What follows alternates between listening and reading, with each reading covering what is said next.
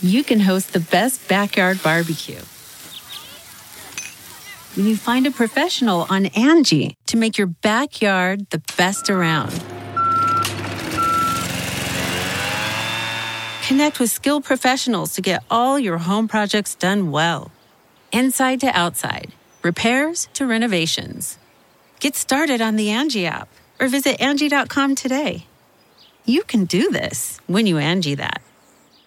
The latest data from the St. Louis Pandemic Task Force shows the area's 4 major health systems reported 36 new COVID-related admissions. The number of people hospitalized with confirmed cases is at 282. Illinois Governor J.B. Pritzker is under a 14-day self-isolation after possible exposure to COVID-19. One of his staffers tested positive. The governor's office says the staffer tested negative on Wednesday, but was tested again on Monday after experiencing symptoms. St. Louis City officials will not prosecute 9 people charged with trespassing on a private gated street in the Central West End. That incident made national news when armed homeowners Mark and Patricia McCloskey confronted the group of Black Lives Matter protesters back in June. Those protesters are accused of breaking through a locked gate along Portland Place on their way to protest at Mayor Lyda Cruzen's house. The city councilor says the prosecution is not warranted. The McCloskeys still face a felony charge for unlawful use of a weapon.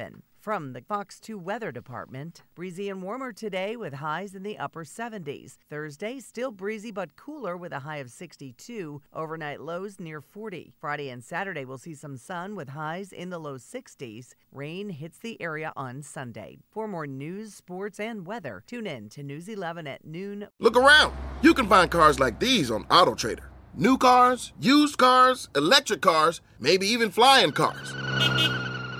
Okay, no flying cars, but as soon as they get invented, they'll be on AutoTrader. Just you wait. AutoTrader.